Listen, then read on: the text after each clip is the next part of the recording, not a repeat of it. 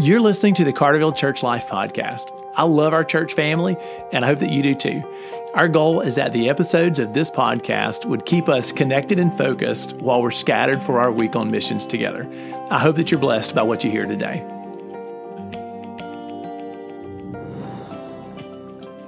I am very excited about our guests today because Wayne and Rose Lowry are with us. We're going to chat about marriage. They're going to share a few of the things that they have learned from their marriage.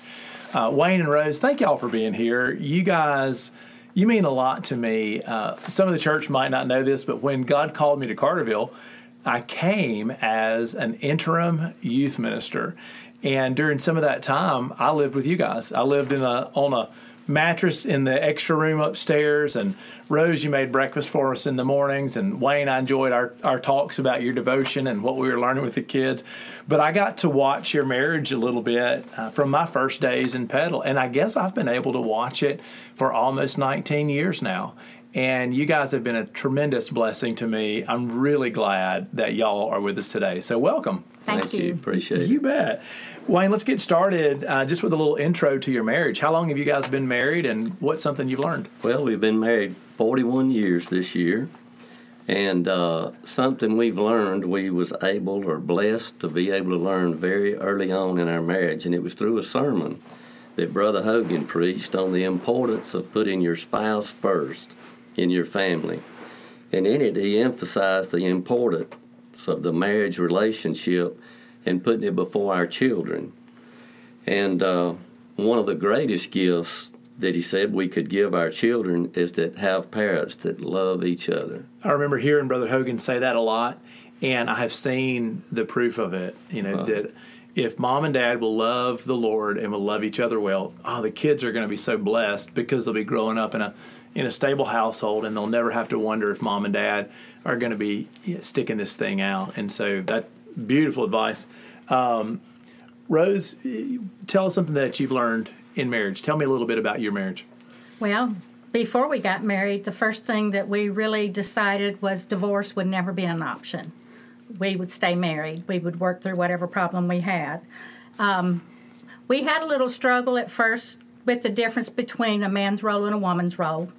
One of us saw things black and white. One of us saw things gray. But after we've been here a while, we started going to some Bible study classes, and we learned that men really are from Mars and women are from Venus. We did another Bible study that was men are like waffles, women are like spaghetti. And we learned that God really did make men and women different, uniquely so. And this was something we really wish we'd have known at the beginning of our marriage.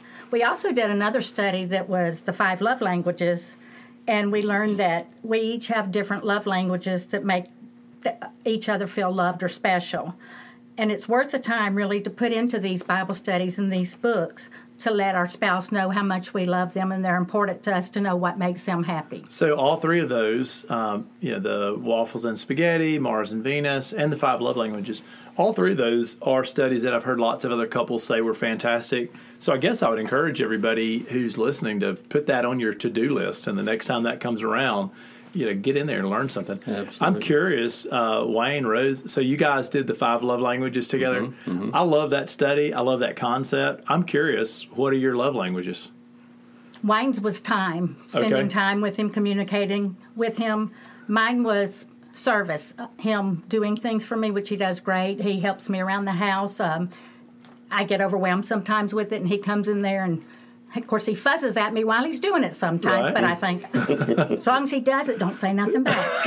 There you go. Well, so Lindsay is quality time, and I'm words, and so we take it pretty seriously to try to learn how to speak the other language. So that's neat to hear you guys reflect the same thing that we picked up. Amos chapter 3. You guys mentioned to me that Amos chapter 3 has meant something to you in your marriage. You want to share that? Sure. In that verse, the question is, can 2 walk together except they be agreed? And we've learned the importance of giving each other the opportunity to express our grievances with each other. When we first got married and had a disagreement, we'd probably stay mad for 3 days at a time. And we finally learned that just to lay everything out on the table, to talk about everything, discuss it, get over it, and move on. And this is not always easy to do. But and one thing about it, getting older and not being able to remember things or what you disagreed about, that helps a lot too, and that will come. So you'll naturally forget. Right.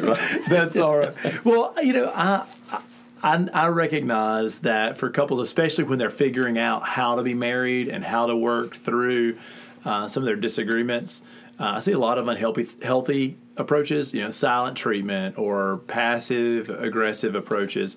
And I think it's wise if you can learn how to carefully lay things out. You don't have to be mean about it.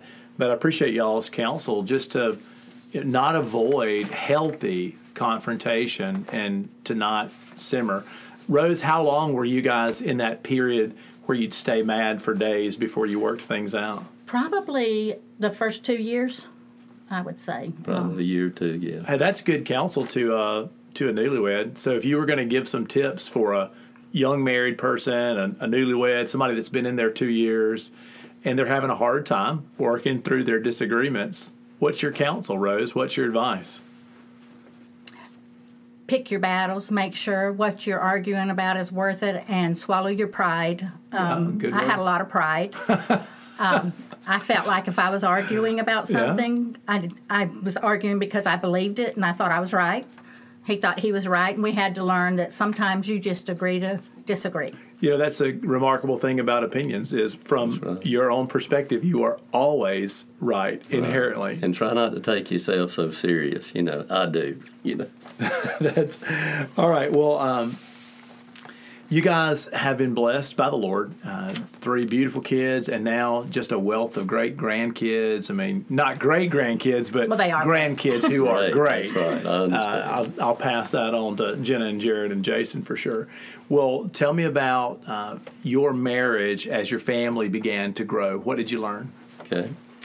Well, within our family unit, our children and their activities can require an awful lot of time for us. And really, I can't overemphasize the importance and what it has meant to us to make it a priority to spend time with each other. It's important to, go on dates and trips and do things together, and we can bless the grandparents with our children and give them an opportunity to spend time with them or a friend or whatever. And it's just best. We do everything together, me and Rose. We do a lot, and we love it. We really enjoy each other because we witness couples in their relationships were totally built around their children. And when they left home, their children suffered. Or not their children, I'm sorry, their marriages suffered. And I guess as a result, the children would too. But we hear a lot about the empty nest syndrome, and that's something that we've never experienced. It was a joy for us when our children left home and seeing them start their own families and their own lives, and it was a joy for us to see them succeed. So as you guys prioritized one another, I know that you had date nights or trips or something in place to rejuvenate your marriage, and that those experiences paid dividends in your walk with each other. You have some tips on that? Do you have a favorite getaway that you took, something that a young couple could achieve? I mean, I know we can't all jump on a plane and head to Hawaii tomorrow, but maybe some memories that you guys have created that you could pass on. What's a good idea for a little date night or a weekend getaway that worked for you? Well, I don't know about a weekend getaway. We'd love going on cruises. Okay. And you can go on a 3 or 4 day cruise. We like the 7-day, but it's just getting away together and your focus being on each other. And you forget the cares of the world when you're out there on a ship. And it just made us have a uniqueness together and just kind of, we got busy with the world. It brought us back to reality of each other. But on a smaller note, just spending time together. It really doesn't matter what we do together. If we're just at home, we go out to eat or whatever, And I think y'all are fishing buddies, aren't you? That's right, exactly. I love it. You guys have a great marriage, and I love spending time with you and reflecting on this. Rose, I know that you were sharing with me earlier a little bit about Colossians chapter 3. What has God taught you through Colossians chapter 3? Well, it says, "Wife, submit yourself to your husbands as is fitting in the Lord. Husbands, love your wife, and do not be harsh with them. And do not be harsh with them. I heard you. Don't be harsh with them. Wayne, I think she really wants to emphasize that point. I got it. Used to, tone of voice was an argument for us. And I was like, you got Oh, for us too. yeah. For us too. Well, I guess so. I guess so. But, if we honored God's word and followed the scripture, our marriages would be such a blessing to us even more. And when we first got married, this verse, I did not like this verse. I did not want to hear that Wayne needed to be the boss of me because that's the way I interpreted it, and he did. And I would tease him that I'm 17 days older than you, so that makes me the boss. But, we would fuss about this kind of stuff, but in reality, it actually has never been a problem for us, never in our marriage, about that role of submitting to him, because we would discuss things and work it out.